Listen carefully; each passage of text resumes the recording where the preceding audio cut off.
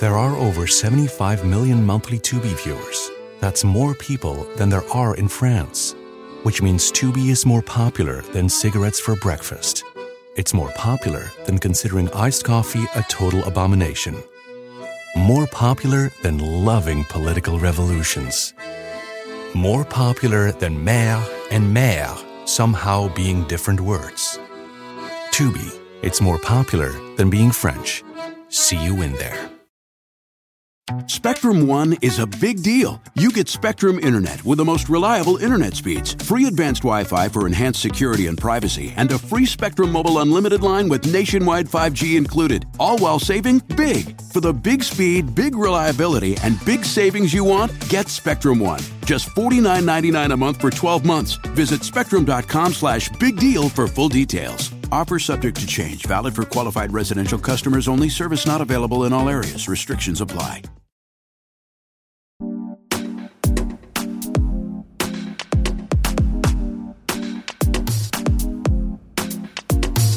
TV I Say with Ashley Ray. Another episode.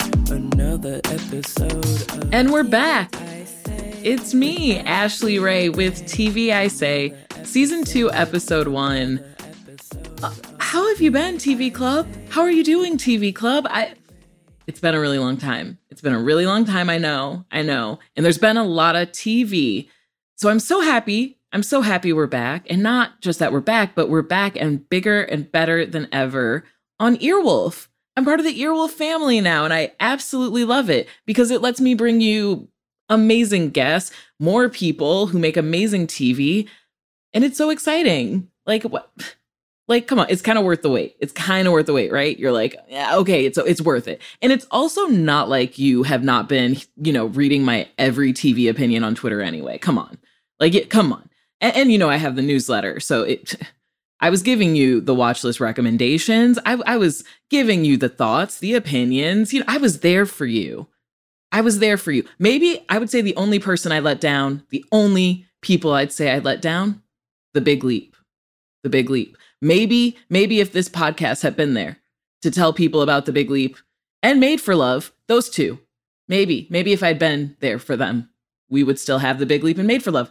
But outside of that, I did my best to tell you about all of the amazing shows that were happening while I was gone. And now I'm back. And I get to tell you about even more amazing shows. And you're going to get to hear from some great, great people. This episode, I have Phoebe Robinson, whose Everything's Trash just premiered on Freeform. It's so funny. As you know, I am always fighting for Black girl messiness on TV.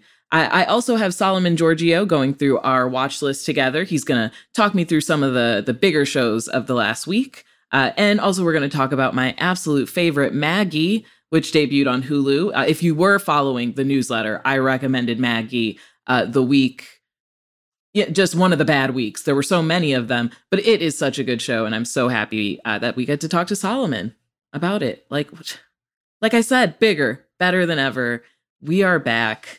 I mean, I will quickly address some of the shows people I feel like ask me about all the time. These are the ones that it's like, please get on the record, definitive. And I also, I want to get these out there. Let me get these TV opinions out there. Yeah, let me do that one. Let me do this. So if there are any shows that need saving that already happened, I'm getting it out now. What did I think of Gordita Chronicles? I loved it. I loved Gordita Chronicles so much. That little girl, we shouldn't do like an Emmys for children. Because that would be mean. Oh, it'd be horrible for, a child's self-esteem, I think, and also even if they won, that'd be horrible. Who wants to imagine the ego on that kid? But if we did it, she would win Best Comedic Actress at the Children's Emmys. Also, we're giving a Lifetime Achievement Award to the cast of Single Parents. But we don't have that. But anyway, Gordita Chronicles is so good. I loved it. I watched it all in one night. I really wish this show actually had been on ABC. I do think it is like a perfect next generation of what ABC was trying to do with Blackish, Mixedish. I think with Gordita Chronicles, you really see a new generation of sitcom writers who love sitcoms, who grew up on things like Modern Family. We have this respect for the broadcast cable sitcom that I think a lot of people who came up in, the time of Friends don't really have that. But for us, I think you see this group of writers who really love and respect that genre. And they made a show that is so funny, so family based. Like I literally wanted to watch it with my mom and ask her what she thought. And it's just something you can really watch with the whole family, much like Abbott Elementary, which obviously I loved. Like, who do I need to, you didn't need me to tell you that. But I feel like those two shows would have been the pairing of the year if they'd both been on ABC. But you can watch Gordy and the Chronicles on HBO Max and you're going to love it. Also, the dad on it is like so hot. And, that is one of the keys to a good family sitcom. You got to have a hot dad. And maybe that's where the Goldbergs went wrong. But also, I still watch the Goldbergs. Can't wait for the next season. Can't believe it got another one. Also, I am asked a lot about Shrink on Peacock. Okay, I said that, and I know someone out there was like, "No, you're not. No one has ever asked you about Shrink on Peacock," and that is actually true. I'm just saying that because Shrink was a CISO show that recently moved to Peacock, and it is amazing. It stars Tim Baltz, who you might know from Righteous Gemstones. He is great in it. He's one of the best male comic leads I think I've seen in a while, and this is a chance for him to really shine. I'm glad that Peacock picked it up, but I'm giving it this moment because I have to, I'm a one-woman promotion crew for Peacock. I promote Peacock. That is my job. I'm the one woman who tells you about the shows at Peacock. So I have to tell you, you should watch Shrink. You should watch Killing It. Which did get renewed. Killing It got renewed. Shrink, who knows if they'll bring it back. It would be lovely if they did. But someone has got to tell you about the shows at Peacock because they're not doing it, And that brings me to, of course, Rutherford Falls, another show people do actually ask me about a lot on Peacock. That one people I feel like have heard of it. Ed Helms is in it, obviously. That's like kind of the big draw with the first season. They get you with the like white guy, and that was kind of a fake out, a trick, because then he kind of just disappears and it's this amazing ensemble comedy of just people of color. I don't even know where to begin in terms of like calling out this cast. Like I'm trying to pick a favorite moment. I mean, obviously I want to go with Jana Schmieding, who plays Reagan, the lead on the show. She's one of the most relatable characters. I feel like people thought they were going to try to turn her into this little Leslie Knope, and she's just so firm in like who this character is supposed to be. She's sarcastic. She's overconfident. They're not afraid to make fun of her. And obviously Michael Grey Eyes, who plays Terry, is so good at making fun of her. The dynamic between those two is everything you want. They again have this like kind of joke episode where it seems like they're going to bring in a Ron Swanson type who will be the perfect match for Reagan. And instead it all falls apart in an amazing way. And it just gets back to this dynamic between Terry and Reagan, which I feel like I haven't seen before. It's just like this begrudging respect between like a reluctant mentor and a mentee. Shout out to all my reluctant mentors out there. But also Michael Grey Eyes is gorgeous. I have a total crush. Everything he does is amazing. He has a beautiful dance sequence in the show that you need to go enjoy. And one of my favorite line readings, there's a moment when Reagan gets in a fight and there's a joke about her hitting the ground and it's over. And every time they said it got me every time. And there's also amazing weed and edible representation in the show. Yeah. And it's rare that I call that out in a show. So check out Rutherford Falls. And the last show that a lot of people ask me about is The Bear on FX. I did write about this show, and obviously I tweeted a lot about it. I believe it is an amazing show. It is so well done. I think that the performances are wonderful. Jeremy Allen White, do I need to say any more? Probably not, because you probably read my disgusting tweets about that man's face. And what he brings to that role is perfect for the Chicago, like, restaurant scumbag that you want to sleep with. And as someone who, I worked in Chicago for a very long time, he brought back a few of my exes to memory. And in that regard, it is very realistic. I've worked in kitchens. I've been a hostess. I've worked back of house. I've I know how horrible it is. That part also got it right. It brought back my nightmares of just like tickets, forgetting to get people catch up. It was great. My only issue, as someone who a lot of people call a true daughter of the Midwest, a daughter of Northern Illinois. I'm from Rockford, Illinois, a true Rockford peach. I love the Midwest. I lived in Chicago. I am always looking for great Chicago representation, accurate Chicago representation. And that's where I was let down for a few reasons, which you can go read about on my newsletter, TV I Say, the newsletter, at ashleyray.substack.com.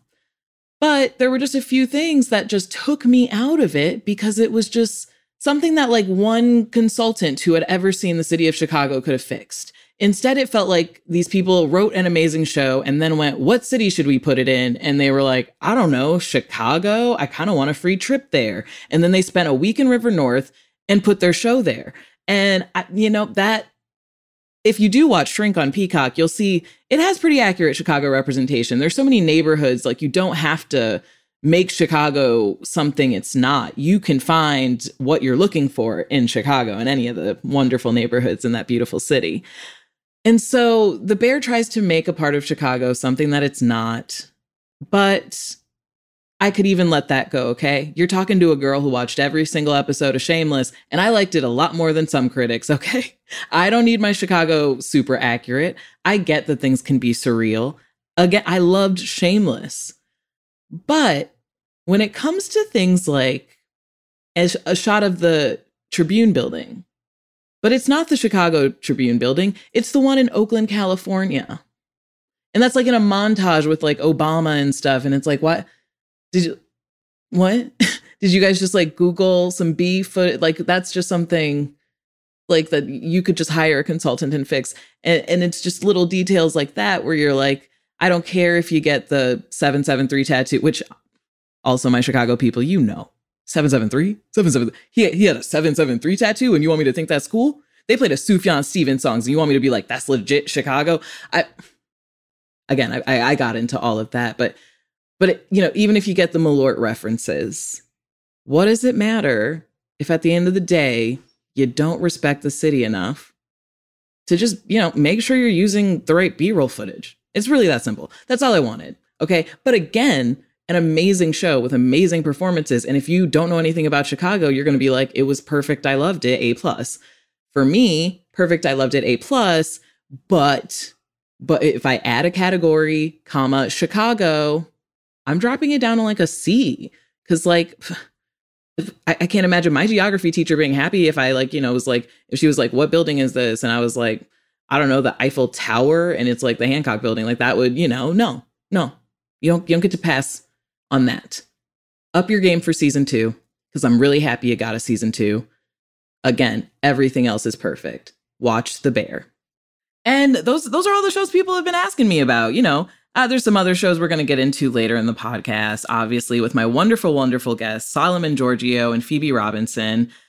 And I mean, what else can I even talk about? My reality TV show opinions. I hadn't completely left you. You know my current everyday thoughts about 90 Day Fiancé because you're reading it on Vulture. I did start watching Below Deck, and I'm going to have some fun surprises there later in the season. I think you'll enjoy, but needless to say, I'm enjoying Below Deck. So finally, Bravo people, you won me over. I watch a Bravo reality show now. I'm not just a TLC girl. So that's a big development in my life. Yeah. Not much going on in my life. So I got that. Anyway, that I love doing, my personal thing at the top where I get to talk to you. And it is so good to be back. I appreciate every single one of you listening. And we wouldn't be here on Earwolf without you. So let's dive in. Welcome back. TV I Say.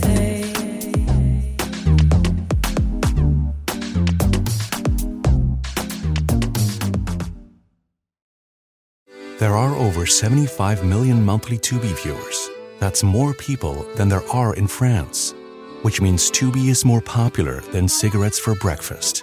It's more popular than considering iced coffee a total abomination. More popular than loving political revolutions. More popular than Mère and Mère somehow being different words. Tubi, it's more popular than being French. See you in there. If you're on a GLP-1, you're probably loving the results. You look good. But how do you feel? How about the stomach issues? Loss of muscle mass? Lacking energy? All of those side effects can take a toll. So now what? The answer is GNC. We have solutions that can help address those side effects and make sure you don't get knocked off your path. Because when it comes to living healthy, we're all about it. And that includes keeping you going on your GLP-1 journey. GNC. TV I say. And we're back! Season 2, TV I Say with Ashley Ray.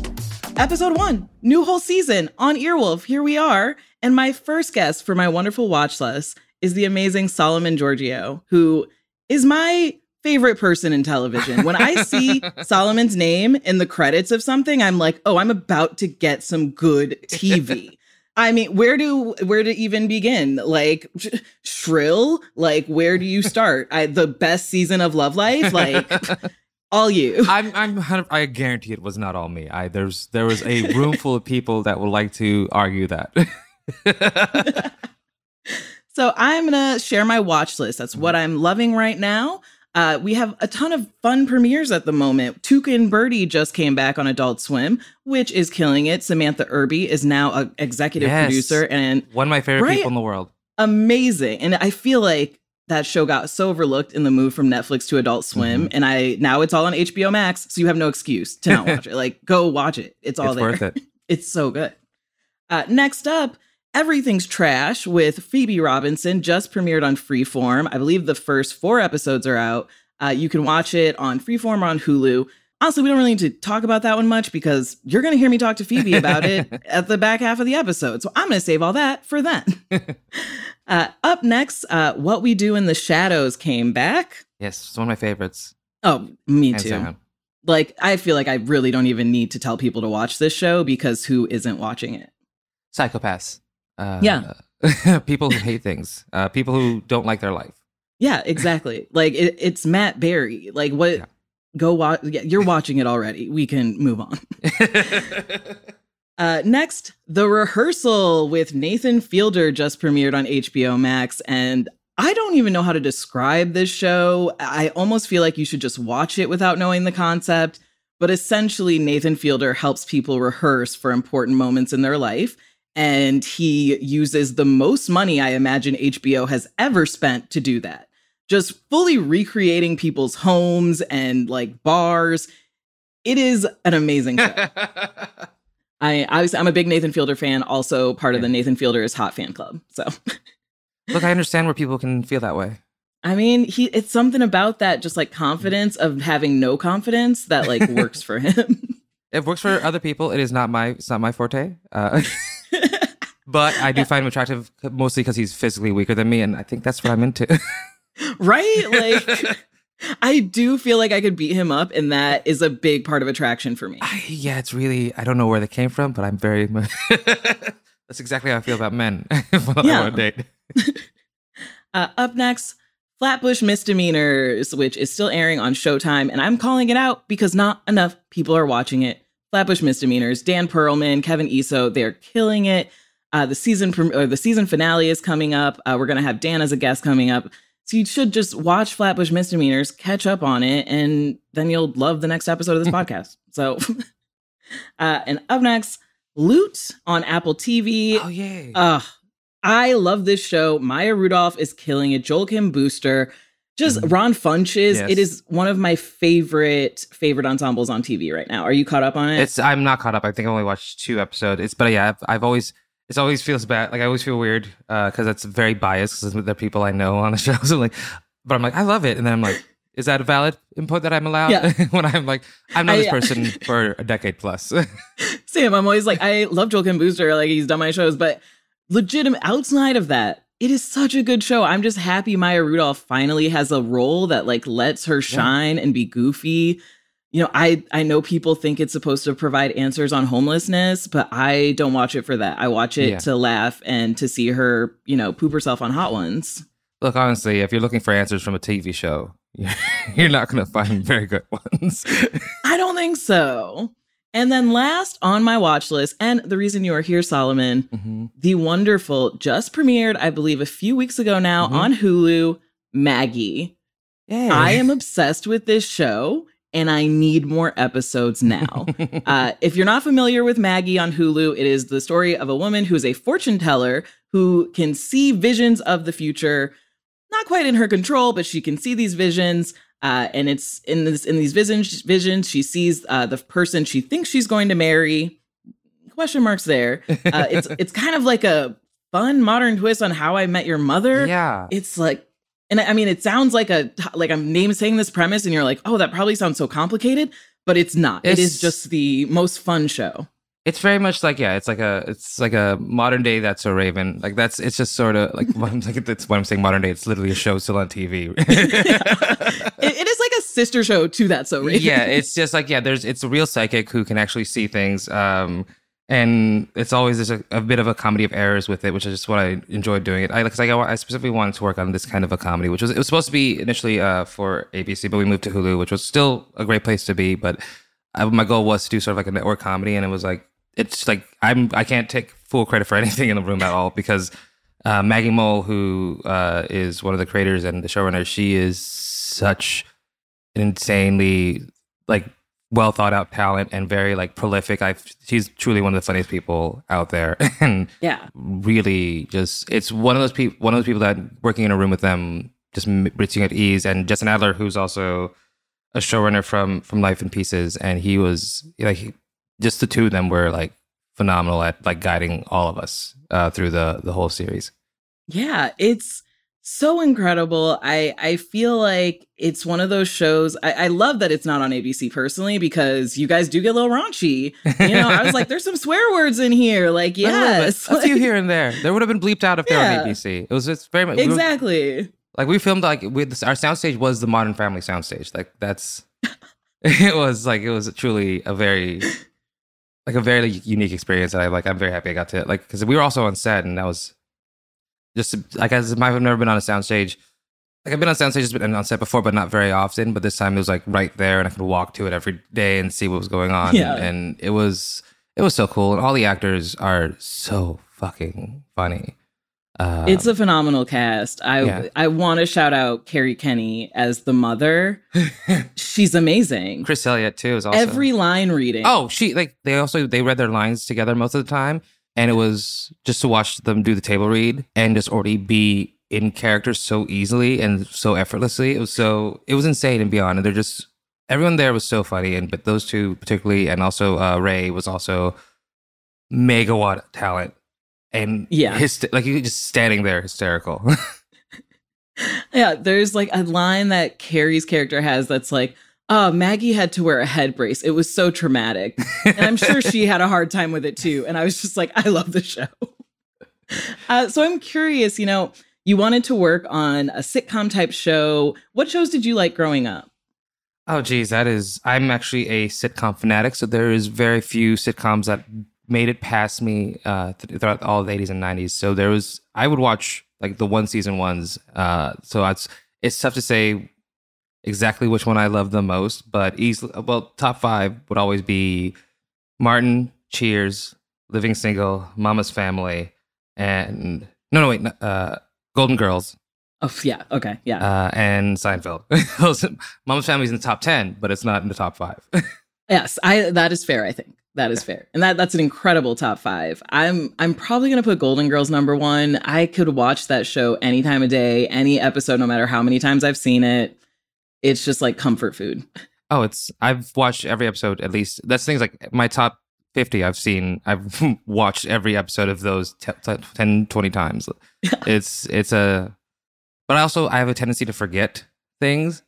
So sometimes I get to I wait long enough to forget what happens, and then I get to rewatch it and I see new stuff in it. I'm like, this is great. Yeah, I love my terrible memory. I love getting older. I love when I watch an old episode of Golden Girls and I'm like, oh my gosh, I didn't remember like this gay character being in the show or them like dealing with race. Like, oh yeah, so many times. I just actually watched the episode where Sophia had the black boyfriend for a hot moment before he passed. Oh yeah, before he has to go because of his sad Alzheimer's. Mm-hmm. That episode makes me cry every time. It was Forgets Her Completely. It's such a heartbreaking but loving. I love that show so much. Yeah. So Maggie, I absolutely love the relationships and romance of it. You know, I do think a lot of kind of modern sitcom attempts at rom-com just don't work. Yeah. They're a little too corny, not really realistic. And this just felt so real, just the disappointment she has. And it's a psychic. And I feel like in all the shows you work on, that's kind of a theme. You have this really just good skill of like bringing the most traumatic, I think, relationship experiences to life that is just so relatable. I mean, Love Life, obviously, both make me sob, but at least Maggie made me laugh about it. I think I've been fortunate to find, especially in the rooms that I'm in, like, and the people that run them, that tends to be a connection that I have is sort of fraught love lives, and I'm very, when it comes to sad love story, I can provide in many different ways, in all 100 different angles. Lusting after somebody and not saying anything, like, easily. I can do whatever tragic love story you need. I can find a unique one that's debilitating, even though I didn't experience it myself. I can find one. Yes. But I've been lucky, like, I think with stand-up comedy and just in general comedy, and like the most inept people at dealing with love are comedians, and that's why it's such a fountain of stories, because it's endlessly bad, an endless selection of bad decisions that we make. Yeah. I want to also ask you about TV hotness. Like, I feel like there are some people, they're hot, they're movie hot. There are people who are TV hot. Maggie's lead love interest in this show, he is like the perfect quintessential like TV hotness. if I had to pick someone to go in the dictionary, I'd be like, that is like what you want. Like that weekly, well, in this case, I binged it, but just like episode by episode, like, oh, he's so hot, but I also just want to like go on a picnic with him and introduce him to my parents, you know? Yeah. I think that's sort of, especially with like male characters in sitcoms, like there has to be, like they have to be approachably attractive. Like you can't, like if he was like fucking like supermodel hot, you'd be like, get away from me. I'm not laughing at anything you're saying. Yeah.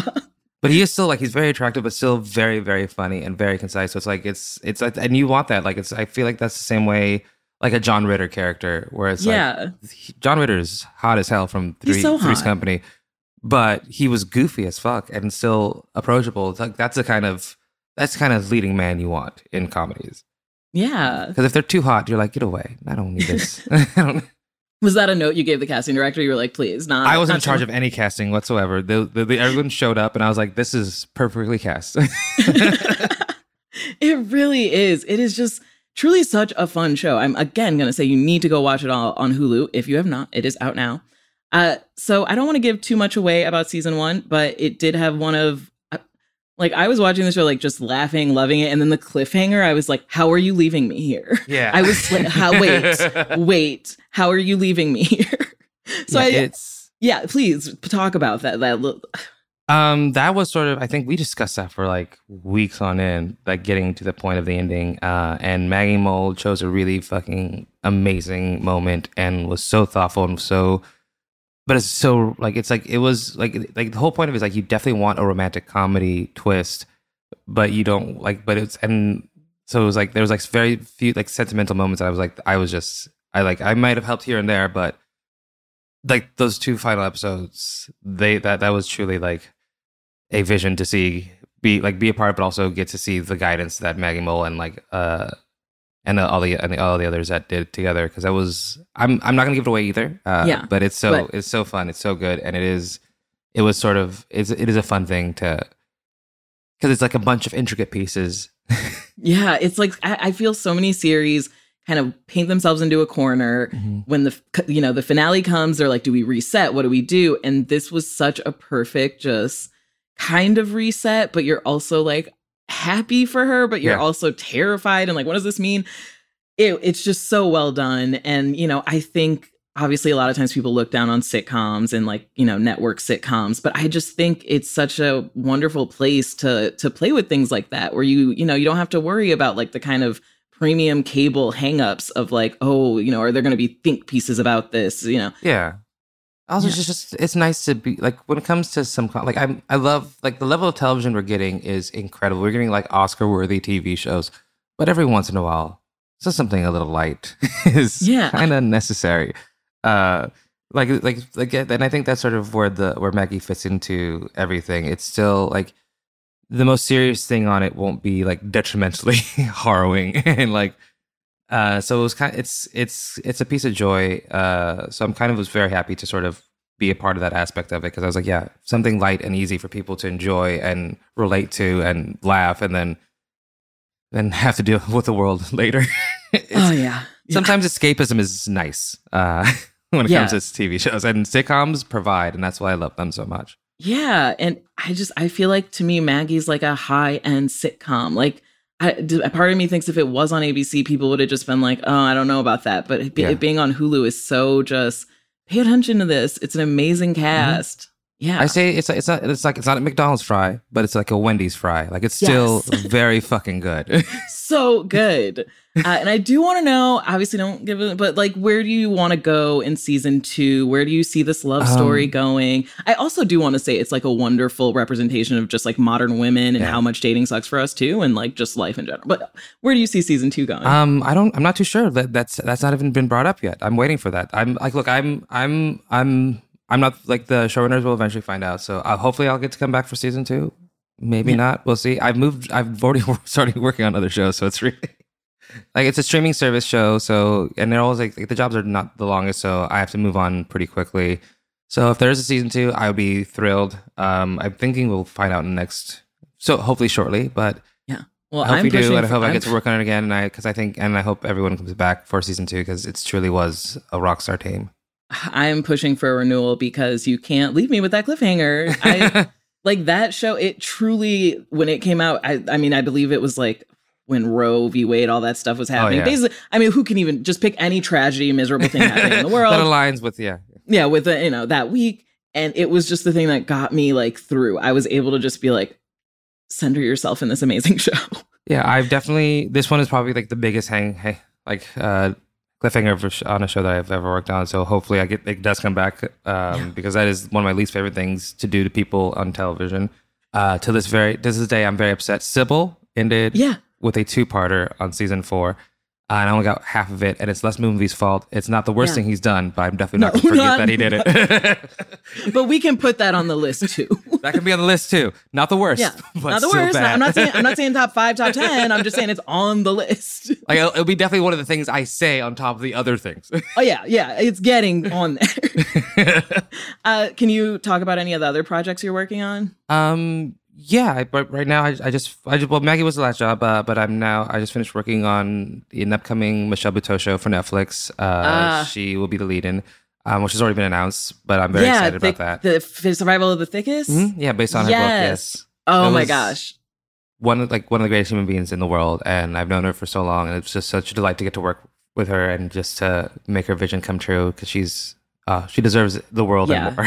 She is amazing. If you haven't seen her in the First Wives Club TV series, please go watch that. Her special, incredible. Utopia, it's one of the funniest specials on Netflix right now. So yeah, so that is on my coming up most excited list. So my last question, and what we end with everyone. What are you watching right now? What's the new stuff you're watching? I'm in the process of watching, I'm trying to finish up 2 things, which is Miss Marvel and season 2 of Hacks at the moment. Okay. So as a stand-up comedian, how do you feel about both of those shows? I feel like Marvelous Miss Maisel is for people who love comedy and Hacks is for people who do comedy. I'm Miss Marvel.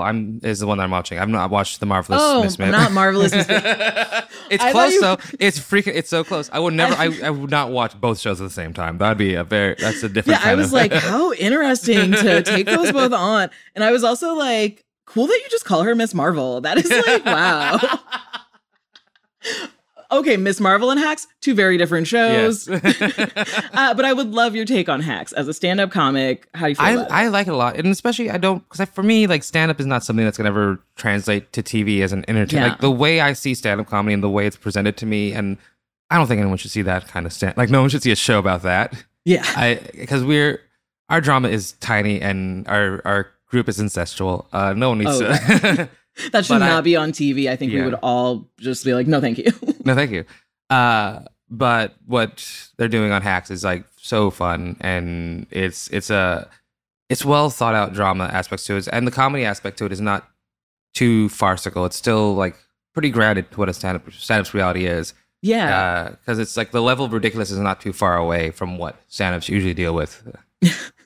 Yeah, the scene where Deborah Vance in season 2, where she's just doing the same set night over night, and they like overlay the footage. That was the moment for me where I was like, "Yep, that's stand-up. That's all it is right there." When the new material doesn't work still, even though it was like, that's also stand-up.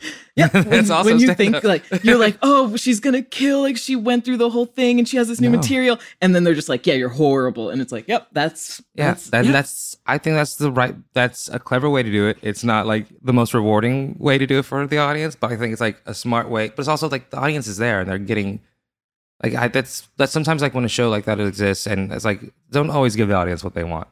Give them what they need. Exactly. Yeah. And Miss Marvel, I absolutely love when someone comes on the pod and their watch list has something I'm not watching. I haven't started it yet. Tell me about it. How you feeling about it? I think here's the thing is that it's so like in like the realm of the MCU, it's just like their first attempt at doing a teen show. Yeah. And it's so well done, and it's so, especially anyone who has like any immigrant background to it, and just having this Muslim girl getting powers and dealing with her parents, her Pakistani parents, and just the cultural differences that she has to deal with, trying to date, trying to go out, trying to like it's also because her powers are now associated with her family history as well. It's so well done. I can't recommend it more. Okay, that's what I need to hear. Like the MCU is a blind spot for me. I don't really do the movies. I have to like hear about the shows. Like WandaVision is probably the only thing I've watched. And I watched Loki. Yeah. And people tell me that's connected. Yeah, that's why I love, especially with like the TV shows that they film, they hire different people and they have their own specific style. It's like the way they film Miss Marvel is so dynamic. Like the way like she's received text, it's like messages that appear on like different like art formats on walls and like billboards. Like that's how her text messages pop up, so you can read them. It's really insane. I feel like TV's had a hard time figuring out like how do we make text conversations work on screen. Like Insecure figured it out. I feel like the younger shows kind of figure it out, and then other shows you're just like, we can't. Like that's not engaging. Yeah, it's just whoever the directors on Miss Marvel, they're very thoughtful, and like they make like the city art part of the actual show in like a really fun, dynamic way. So it's like it's now become like far ahead my favorite Marvel thing. Okay, that I'm sold on it now. Yeah. Any reality shows you're watching? I always like to check. I only stick with one, and it's been the same for like 15 years, and it's Drag Race. Yeah. Oh, well, yes, of course. You were just on Drag Race. Yes, I was. But but I've been watching it since season 1, and I've not taken that's like I try to watch other countries here and there, but it's. I mean, how did that feel to watch since season 1 and now you're on it? I am going to tell you, I'm not caught up on this season. I was like, I'm just going to wait for it to end so I can binge it. But how was that? Well, it's awesome because it's like I started stand up in 2007, and that was the same year that season 1 came out, and I'm starting like just being a queer person in entertainment and thinking that like, and especially just being a stand-up with no like I just didn't think that there was any place for me in this industry, and I probably wouldn't have stuck it out if it wasn't for watching Drag Race and seeing queens exist on media, and that was just probably gave me a lot more drive than I ever expected, and just to have it circle back and me being a participant in any way, shape, or form is just like. It's too much. I'm not gonna cry. I'm not gonna cry right now. Don't cry. Don't cry. Fucking make me. I'm not gonna make you cry. But everyone did love that episode. I just saw all of the stuff on Twitter, like people being like, "This is amazing." So I absolutely cannot wait to watch this season when I get a bottle of wine and just am done working and get to watch the whole thing. It's so good. They're all winners. They're all like truly some of the best individuals in the world. On top of like being like out of this world entertainers. They are all winners, but to me, Shea Coulee is the winner just because we're both from Chicago and I used to do work for her. So I got to give it to Shea. Shea I know personally, one of the greatest human beings. Jinx also I know personally, also a fucking absolute sweetheart.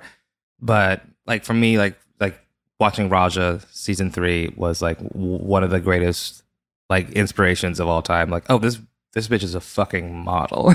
Yeah, But- model. but, like, Raja and Shade, they're talented, they're the ones I'm like, put them on Vogue. Like, what are we doing? They have.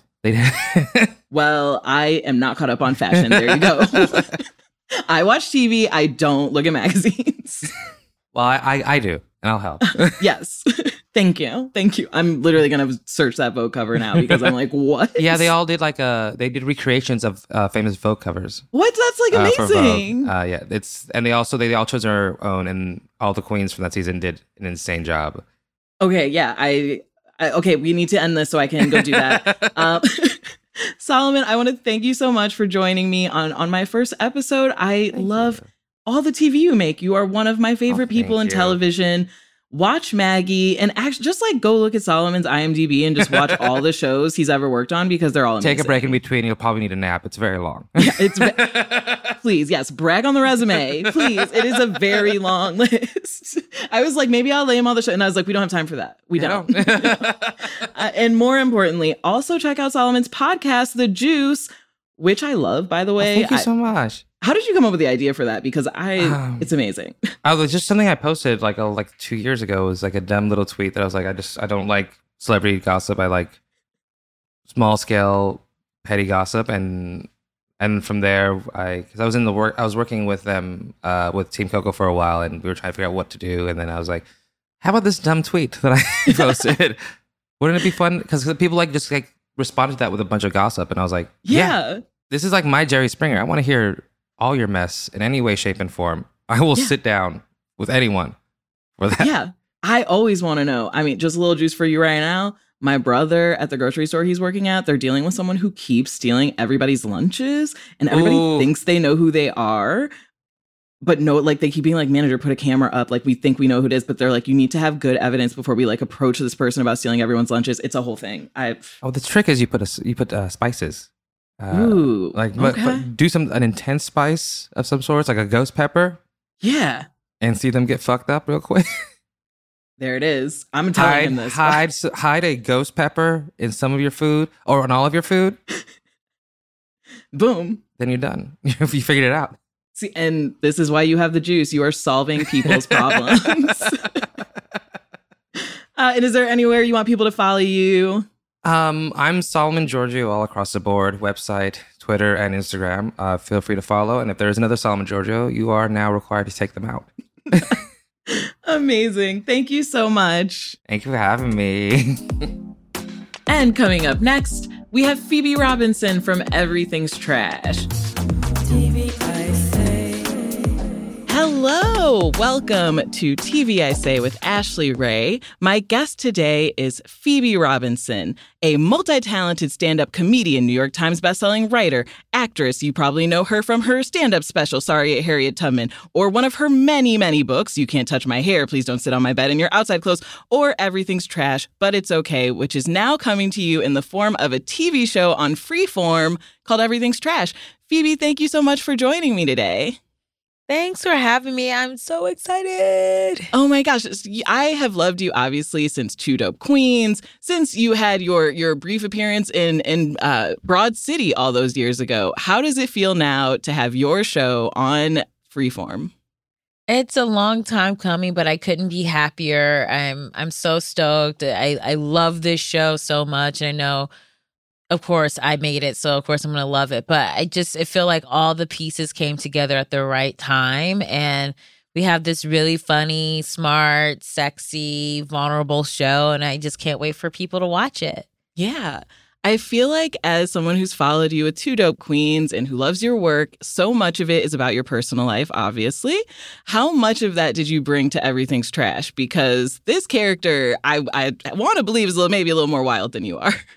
Oh, no, she definitely is. But I think there are a lot of things that we kept that are true to life, like being a broke podcaster, my tight relationship with my brother, like my good crew of friends, and, stuff like in the third episode where I'm canvassing that's based on my time when I graduated college. I went to Pratt Institute and I ended up working for the Tom Swazi campaign when he's running against Elliot Spitzer, and I was canvassing around Brooklyn. So we were able to find like all these things that happened in my life, and then we would just talk about them in the room, and writers would share their other experiences. And so there's a good combination of stuff that happened to me and also stuff that we sort of, made up and had a lot of fun creating. Yeah. I feel like the show comes at this perfect time when, we've had shows like Fleabag, Girls. I think the white girls have had their chance to be messy, to show their trashy lives. And I was watching this and I was like, finally. Finally, like a Black girl who has a condom wrapper stuck on her butt. This is the representation I've needed. Yeah, I mean, I really feel like Black women are held to such a high standard, and we're supposed to save the world, and we're supposed to, fall in line, respectability politics. And I was like, you know what? Black girls and Black women are human. We're flawed. We're complicated. We're lovable. We're, messy sometimes. We have so many incredible qualities about us. And I really just wanted to show a character who is confident in herself and is not sort of apologizing, or not like her messiness isn't explained away by the fact that she's tragic in some way. And it's like, no, this is just a person who's a bit of a free spirit, who kind of like flies by the seat of her pants, but she's fiercely loyal and she loves her family and friends, and she loves getting into trouble. Yeah. There's also, I think, with the respectability politics that Black women face, I think a lot of times we're afraid of being seen as the Jezebel. We don't want to be too sexual. We don't want to really, address sex a lot in our work. I love this show because your character fucks. And doesn't just fuck, but like you hire very, very attractive men on the show. I know, that's always when you're like in the casting session, you're like, oh wow, this guy's really handsome and it's chill. But there are sometimes you're like, whoa, because I don't know, just people who are like TV good looking, it's so laughably ridiculous, because it's like you walk around with that face. Yeah. What is life like for you? Because, I'm cute, I'm pretty, I'm whatever, but, a team of scientists put me together. But like with some of these dudes, like they just roll out of bed looking that good, and you're just like, whoa, life must be so interesting, right? For you to look like that. Yeah, like the scene when you wake up in bed with your main love interest. I won't spoil it for anyone out there because it is a pretty big twist. When you woke up in bed with him, I was like, how did I want to do that? How do you act there? How do you? I love Brandon. First of all, he's such a good actor. As people see, within series and like the different scenes that we have, he can do so much. He can be vulnerable. He can be really funny. He can be sexy. So it was really easy to sort of just act opposite someone who sort of raises your game. And we just have like really good chemistry together. And I think, we both like love, romantic comedies, and that sort of energy that we have in the show is very much like a rom-com energy. And so it's nice to, like pretend and be like, here's this really cute guy, and I'm pretending like we're having this really, kind of complicated, messy sort of situation. Yeah. Yeah. So when it comes to the show, like you said, there is a big rom-com vibe. I was curious, what TV shows inspired you in writing Everything's Trash? Were there any, rom-coms in particular that you were like, I really want to get this vibe? Yeah, I mean, I've always loved sort of friend hangout shows. So like Living Single, Martin, Sex and the City is canon for me. I love that series so much. And then you think about like, rom-com movies. I love Brown Sugar, Something New, When Harry Met Sally, then like all the way back to like the Philadelphia Story, get some Cary Grant vibes in here. Notting Hill is one of my favorites too. And so I think for me with this show, I just wanted it to be like, life is fun and funny, and you have all these sort of like unexpected circumstances that are going to happen. And I just wanted to explore that a little bit. And I think that, a lot of rom-coms, I want them to not be afraid of being like balls out funny. And I think sometimes they can lean into heavy on the rom and less on the com. And we really wanted to have that balance of laughs with like sort of like, aw. Yeah. Oh, there are so many laughs. I want to shout out Moses Storm also, who is a hilarious comedian who is so funny in the show. I want to say he plays like the class clown in the show. Yeah, he's great. He plays Michael, who's my college bestie and roommate. And The cast, the five of us are so, like me, Nneka, Takara, Jordan, and myself, we love each other so much. And we're always putting Moses in timeout because he's always just saying these like crazy, hilarious things that will make us break on set, and we gotta like stop. And he's just a brilliant stand-up. His special on HBO Max, Trash White, is so phenomenal. And I really feel like everyone in the cast is like so uniquely talented and funny in their own specific way. So you get us together, like him and Jordan together having scenes are so great. You know what I mean? And like Jordan and I, like when we're getting into our fights as brother and sister, like they're so funny because it's like you both, like maybe you're right or maybe he's right, but you both are acting like idiots right now. And it's really funny. And you know what? Neither of you are right because you don't know how to act. Yeah. I think you do such a wonderful job of getting that just funny, lighthearted tone. Like I said, I got to watch the first 5 episodes, so I don't want to brag, but I did. And I just wanted to keep watching. It just felt like the thing I've needed after this, difficult political time. And again, Black women, we're always kind of expected to address these things. Did you kind of feel that pressure in putting the show together? Were you like, oh no, people are going to expect me to have something to say about this, this, and this? Yeah, I mean, I think that's one of the things I talked about with Jonathan Groff, our showrunner, who comes from Blackish and Happy Endings and How I Met Your Mother and Scrubs. Like, he just has such an incredible resume. I was like, this show isn't trying to represent the entire Black experience. No show can do that. And, we both really like things that are super funny and have a lot of heart. And so respectability politics wasn't even in the room. We were like, we just want to make a show that is hilarious. We want to make a show that you really care about these characters and their journeys that they go on. And, we talked about making things a little bit serialized. So at the end of an episode, you want to watch the next episode because you want to see what's going to happen. And yeah, I really tried to just write from what's going to be fun for me, the cast, what's going to give us joy, and hopefully that will come through on screen. And I think the way that if we do want to talk about serious issues, like we talk about TV Phoebe's money issues in the second episode, we still use a lot of humor because I feel like if you are making people laugh, they can listen, they're more open to other ideas. And so we try to disarm through humor without sort of feeling the pressure of like, we have to make a thesis statement about this, or this, because it's just a sitcom. It's not, law or anything. Yeah, I did feel for TV Phoebe's finances when she had that big old box. I was like, I'm worried for girl. But then you got Moses Storm joking about vibrators, and it's like, okay. One thing I also really liked about the show is, again, I feel like the vibe between you and your co-stars is so good. It's such an ensemble.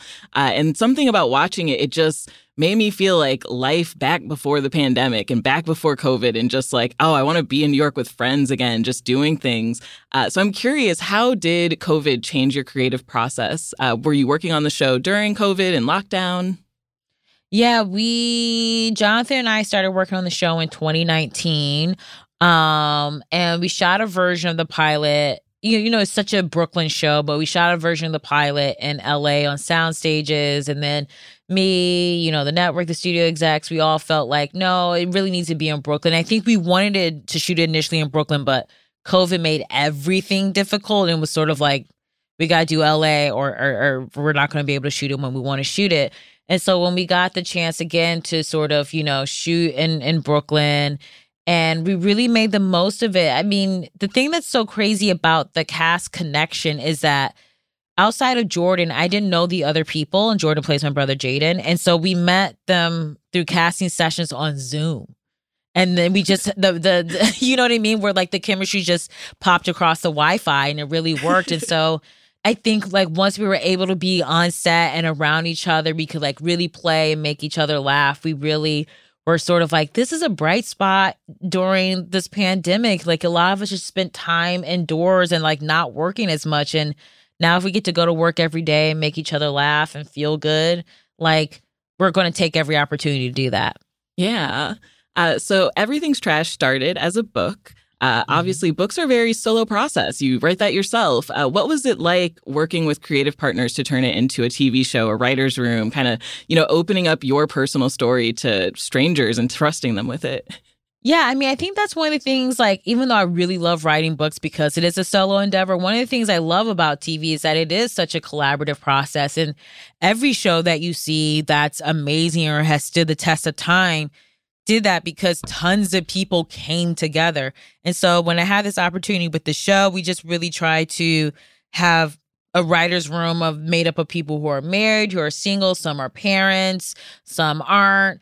Some people grew up in Texas. Other people are coastal people, Midwest. And so really just sort of having all those experiences in the room, I was like, you guys are going to make this show better than what, Jonathan and I could do on our own. And so we really welcomed all of those ideas and we were able to filter them through my voice. And I think we got a really sort of exciting, specific show that's kind of different than anything else I think is on TV right now.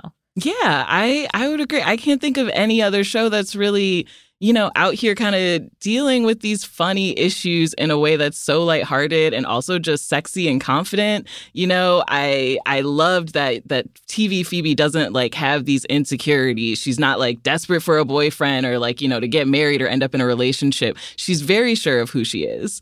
And I feel like that's so rare to see. Yeah, one of the things, Jonathan and I talked about is I just was like, as much as I love a show like Sex and the City, which will forever be one of my favorite shows, and yes, it was about the female friendships, but it was about them trying to find partners. And we just decided that the key relationship was going to be the one between Phoebe and Jaden. And we haven't really seen a sibling relationship explored this way. And it's sort of my love letter to my brother in a lot of ways. And we just were like, there are other kinds of love that you can explore outside of romantic love. And I just am really excited to see what this journey, has in store for Phoebe and Jaden. And I really just wanted to not have a woman really worried about, am I going to get married or not? I'm of a certain age. Why I don't have a boyfriend yet? I just was like, we've seen that and it's a bummer. And we don't want someone to feel down on themselves because they're not in a relationship. Yeah. So Everything's Trash, a TV series based off of the book Everything's Trash, But It's Okay, premieres on Freeform. We're going to take a quick break, but we'll be back soon with Phoebe Robinson, who's going to share her favorite TV shows. And I think she's going to give me some dating tips and podcasting tips. I think you could help me out with that. There are over 75 million monthly Tubi viewers. That's more people than there are golden retrievers. Which means Tubi is more popular than using meat-flavored toothpaste. More popular than never figuring out what WALK spells. More popular than kicking your leg when a human rubs your belly just right. Tubi, it's more popular than golden retrievers. See you in there. Want to connect with a family member who doesn't speak your language? Then check out the language learning program Rosetta Stone on desktop or as an app. Rosetta Stone is designed to immerse you in the language you're learning through an intuitive process. Plus, the True Accent feature even gives you feedback on your pronunciation. And with a lifetime membership, you have access to all 25 offered languages. Get started today. Visit rosettastone.com/pod50 to get 50% off your lifetime membership now. That's rosettastone.com/pod50 for 50% off. And we are back with my guest, Phoebe Robinson, promoting Everything's Trash, airing every Wednesday on Freeform, on Hulu the next day. Go watch it. Another thing I love about the show is that it really gets into the politics of podcasting and working with podcast companies. I was wondering if you could kind of speak to that and the reality of your experience. You talk about how Black podcasters have to work harder, they aren't paid as much. Was that your experience coming up with Two Dope Queens and...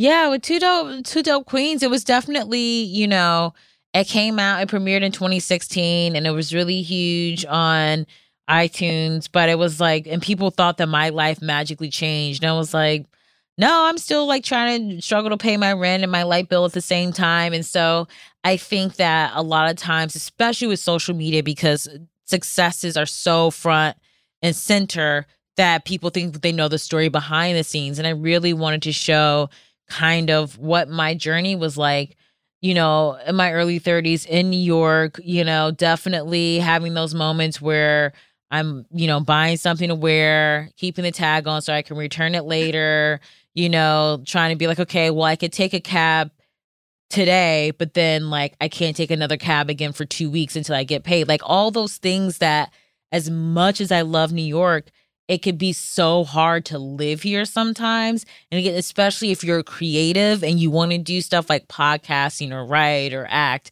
it really requires you to have the resiliency, because it's like, yeah, you don't have enough money to actually live here yet, but you want to follow your dreams. And I think that's, what makes New York so special, because if your dreams do come true, it's just better than you could ever imagine. Yeah. I also think, when you have a podcast where you're talking about your personal life, your dating life, a lot of times the fans, they can be really obsessive. They feel like they know you. I think you see a bit of that in the show where people are, studying Phoebe's work in schools and they have this weird connection they feel. What has your experience been like with that? Have you had fans who you're like, okay, calm down? Yeah, you have fans that are investing in your personal life. I know some people have been like, oh, I've had like my high school students read You Can't Touch My Hair. And I'm like, that's really cool. Like, I'm so honored and proud that that's a thing that's happening. But I feel like it's been really nice. I haven't had like too many. I don't really feel that. What is it called? Parasocial relationships. Like, I don't really think there's a lot of that with me, because I'm not important enough. You know what I mean? Like, there are other people out there that their lives are way more interesting than mine. See, that's what I want to believe. And then you like look on Reddit and people are like debating the color of your toenails and stuff. And it's like, what? That is true. Like, why are we doing this? So I was hoping that since you are the queen of podcasting, could you give us some audio tips on podcasting? You are one of the originals. This is the second season launch of TV I Say. What advice would you give me as a young Black woman in podcasting? I mean, well, first of all, you have a great voice to listen to. Thank and you. That's always, it's just nice. It's like you could be doing errands, or you could just be sitting on the couch and just being like, oh, I'm hanging out with a friend right now. So you having a fantastic voice is key. And I mean, my biggest thing, which you're already doing, is just like leaning into your own voice and what you want to do, because there's only one you. You know what I mean? And what you bring to this medium is special and awesome. And so I would say just keep doing that. And, don't be afraid to just have to constantly do ads for MailChimp, because you know what? They pay the bills. MailChimp, Blue Apron. People would seriously DM me. They'd be like, if I have to hear you do one more ad for Blue Apron, I'm like, girl, I know, but they're keeping the lights on. So they pay the bills, and those meals are pretty easy to cook. Let's be real. Yeah. So this is TV Club. So obviously I need to know, what other shows are you watching right now? What's getting you excited? I love Southside. It is one of the funniest shows. And I want more people to watch it because it's so insanely funny. I love that show. I really loved Harlem, so I'm glad they're doing a season 2. Yes, I loved Harlem. I thought that show was great. I'm obsessed with Succession, of course. I really loved it. Abbott Elementary is great. Yes, and swept the Emmys. Like, I know. So it's happy so to exciting. see that. That was just like making history. It's amazing. Yeah, it's really cool. I want to get into Squid Game, but I'm kind of a fraidy cat. That's my one thing. And some people are like, oh, I had to fast forward. Yeah. And when I hear that, I'm like, oh, I don't know if I can watch a show if I got to fast forward through the scary parts. Oh, yeah. It's very scary. Like, I watched it with a friend where we were like, we're only going to watch it together. And that's how I was able to get through it. Okay. Did you watch? Maybe I'll watch it during the day when I know that the sun is out, so like nothing can hurt me. Hold like a pillow or something you can squeeze, because it is terrifying. Yeah. And do you do any reality TV? I know a lot of writers are like, I can't watch serious stuff when I'm in the middle of like working on my show. All I can watch is reality TV. What do you do? Yeah, definitely. While I was shooting the show, I was watching Selling Sunset. Amazing. I watched Selling Sunset, Selling Tampa, Real Housewives of New York, Atlanta. I love MasterChef. I love anything with Gordon Ramsay. Yeah. I don't know what it is about him, but I love him. So a lot of cooking shows are very relaxing for me. And then I was watching this show on Netflix called The Home Edit. Oh, that yeah. organization show. They can be a lot sometimes. It can be a little, it's a little much. And sometimes I'm just like, okay, y'all just like went to a Michael's and bought a bunch of like mason jars. Like, I don't have the budget for that to organize my like air, popcorn puffs. It's also like there'll be like these revolutionary systems. Like you say, it's like they're just going to Container Store or Michael's. And I'm like, so we could all do this. Yeah. We could all do this. How are you guys like multimillionaires? Yeah. They're like, did you know that if you like put the apples on your counter, you'll eat them instead of if you like put them in, your refrigerator? And it's like, wow, I never thought of that. So everything's trash. We've had a few episodes air now.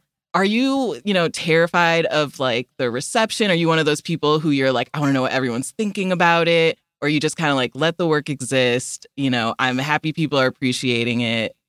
Yeah, I'm one of those people where I'm like, it's mine as long as I'm creating it. And then once I release it and it's out into the world, it doesn't belong to me anymore. You know what I mean? In that way. And sort of it's like people are bringing their own taste levels and sense of humor and life experience to the show, and that's like how they're going to receive it. So, I'm not a person who's like checking on Twitter, looking up the show or my name to see what people are saying. I'm really proud of the show. I'm really proud of what we did in terms of showing different kinds of Blackness, talking a little bit about class, you just showing vibrant, like really funny, successful, interesting, messy, complicated Black women. And so I'm just like, I feel like I did everything I wanted to do with this first season. And so I'm waiting for a second season from Freeform to really do those things. But I hope that people receive it. And if they don't like it, that's fine. If they love it, that's more than fine. And I just it's not my business how people receive it, I think. It's like, what did RuPaul say? It's what people think of you is not your business. Yeah, what people think of me is none of my business. Yeah, and so I'm kind of like, okay, I don't need to know necessarily, but I just hope there's good energy coming back my way in terms of the show. So speaking of a second season, I have not finished the first, but with the second season, what stories are you hoping to explore? I think in a second season, one of my favorite combinations just off the show is me. It's just me. No, it's me. Takara Cash, who plays Malika, my podcast producer and friend, and Nneka Okafor, who plays Jessie, my sister-in-law. The three of us, we call ourselves Destiny's Child, but we're all Kellys. And we have so much fun together. And Jessie's such an uptight character. And Malika is like that best friend, but she's also going to like check me when it needs to be checked. And so I would love to do a storyline where it's like a girls' night out or they go on some sort of adventure together. You could just really see just three super funny, interesting Black women having fun. I think I want, some other fun sort of dating scenarios for Phoebe. I really like Farrah, who plays Aisha on the show, my niece. I think her and Jordan Carlos, who plays Jaden, my brother, I think seeing them together in the storyline would be like super funny. So I think those are things I'm kind of like intrigued by, and I want to explore more of the podcast world with Phoebe and Malika. Yeah. If I can make a suggestion, I think something with Moses Storm, some sort of love interest. He's like a teen heartthrob. My nieces are obsessed with him. Like I had no idea. About it. I have a no couple idea. ideas for him. Like teenagers are obsessed with him. I had no idea, and then I did a show with him, and my nieces were just like, how do you know him? He's so cute. He's amazing. I saw him in a movie. He's so cool. And I was just like, calm down. Like, really calm down. Moses is incredible. And we have a couple ideas in terms of like love interest for him that we're kind of excited about.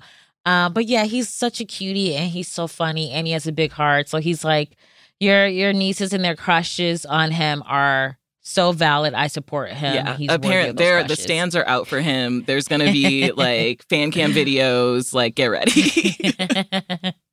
And one question, this one's for me. I'm going to be spending some time in New York this summer as a single girl. Do you have any tips for me dating in New York in the big city for the first time? Girl, I mean, thoughts and prayers. Hashtag Ted Cruz, right? That's what he always says. Here's the thing. I'm going to say you're too good for 97% of the single straight men in New York. So if you could find that, what kind of guys are you into? I think would be the question. I want to say, good smart ones, but the ones in Brooklyn who look like they ride a bike everywhere and have dirt under their nails is usually my type. No, we are leveling up. They got to have clean fingernails. Okay, they have to have Lyft XL money. We are done with the games.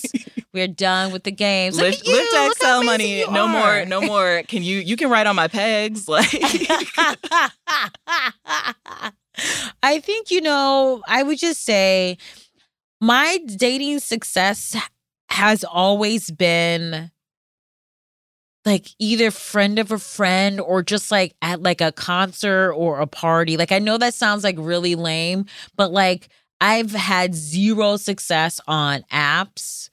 Like blind dates, not really. So it's always just sort of kind of been like, oh, I'm cute. I'm at this concert. Okay. Or I'm cute. And my friend thinks that I'd be a good match for this guy. And that's kind of like how it's happened. So I would say go to some parties, go to some concerts, go to the Elton John concert at MetLife Stadium. Okay. That's where the hotties are.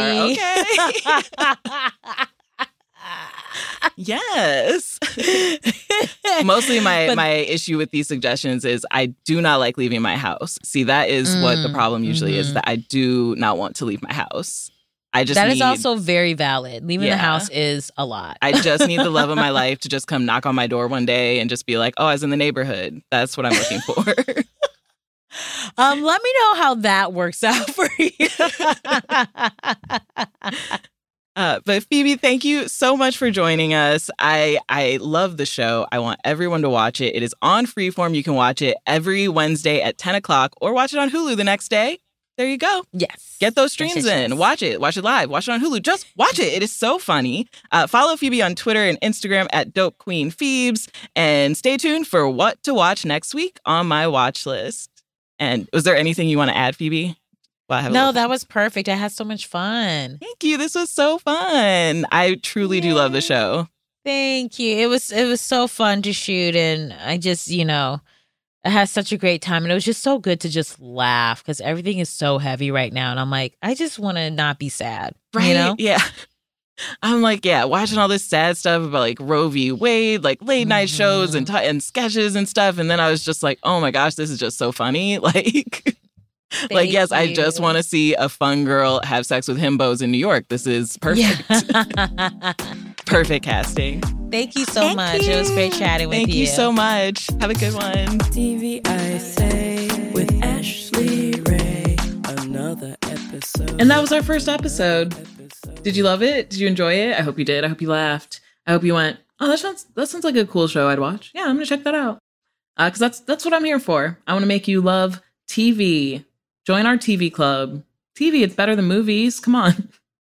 But before we go, I want to leave you with a little bit of homework. Some things that are coming up that you can watch. If you need some new things, I got premieres for you. Some things you might want to catch up on before the finale. Let's get into it. Only Murders in the Building. That came back. You got a few episodes you can watch on Hulu. Grownish on Freeform and Hulu with a total redo. That it's all different. Jump in. If you didn't watch it before, maybe you will like it now with Junior as the lead. Better Call Saul. I don't need to tell you to watch that. American Horror Stories is coming back with a plot that looks like it will terrify my dreams.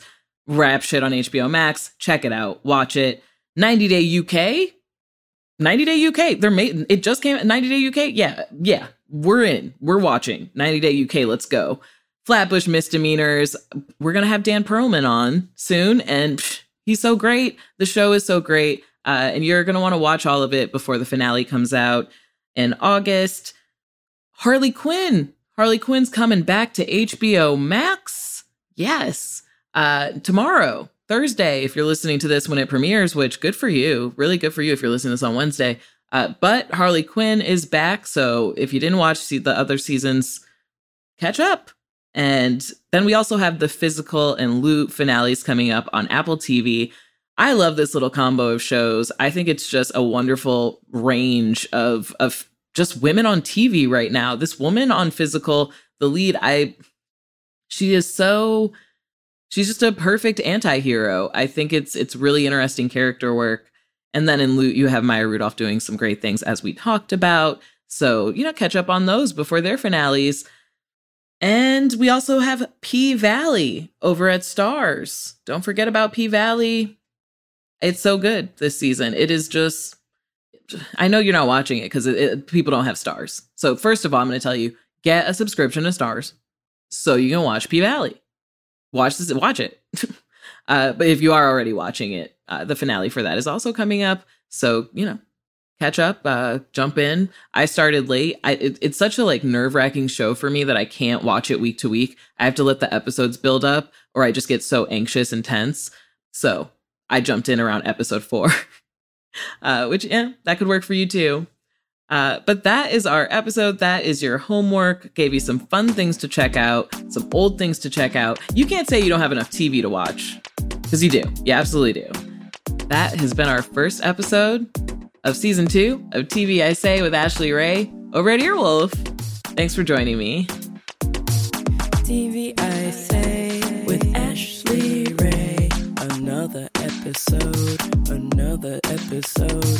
TV I Say with Ashley Ray is an Earwolf production made by me, Ashley Ray Harris. It's engineered by Marina Pais and produced by Amelia Chapello. And our original theme song is by Raffia. Thanks to my guests, Phoebe Robinson and Solomon Giorgio. They're amazing. Thanks for joining me on my first episode back. You can follow me on social media at The Ashley Ray on Twitter and at The Ashley Ray with 1 E on Instagram. And also TV Club has merch at podswag.com. Look out for cute weed accessories. I'm talking dab pens, grinders, rolling trays. I got t-shirts so you can show everyone that you love TV Club. I got t-shirts that say Justice for the Big Leap. Everything you need. Tell your friends about the show. Make sure to rate and review and follow us on Apple Podcasts, Spotify, Stitcher, or wherever you listen. For special TV Club members, join my Patreon. If you want to tell me what to watch, that's the way to do it. Join the Patreon and I will write about whatever you want, talk about whatever you want. I'll watch TV with you if you want. But you can find my full archive, ad-free episodes of TV I Say over on Stitcher Premium. Use promo code TVISay, all one word, for a 1-month free trial at stitcher.com/premium. For photos, show notes, transcripts, and more, go to earwolf.com.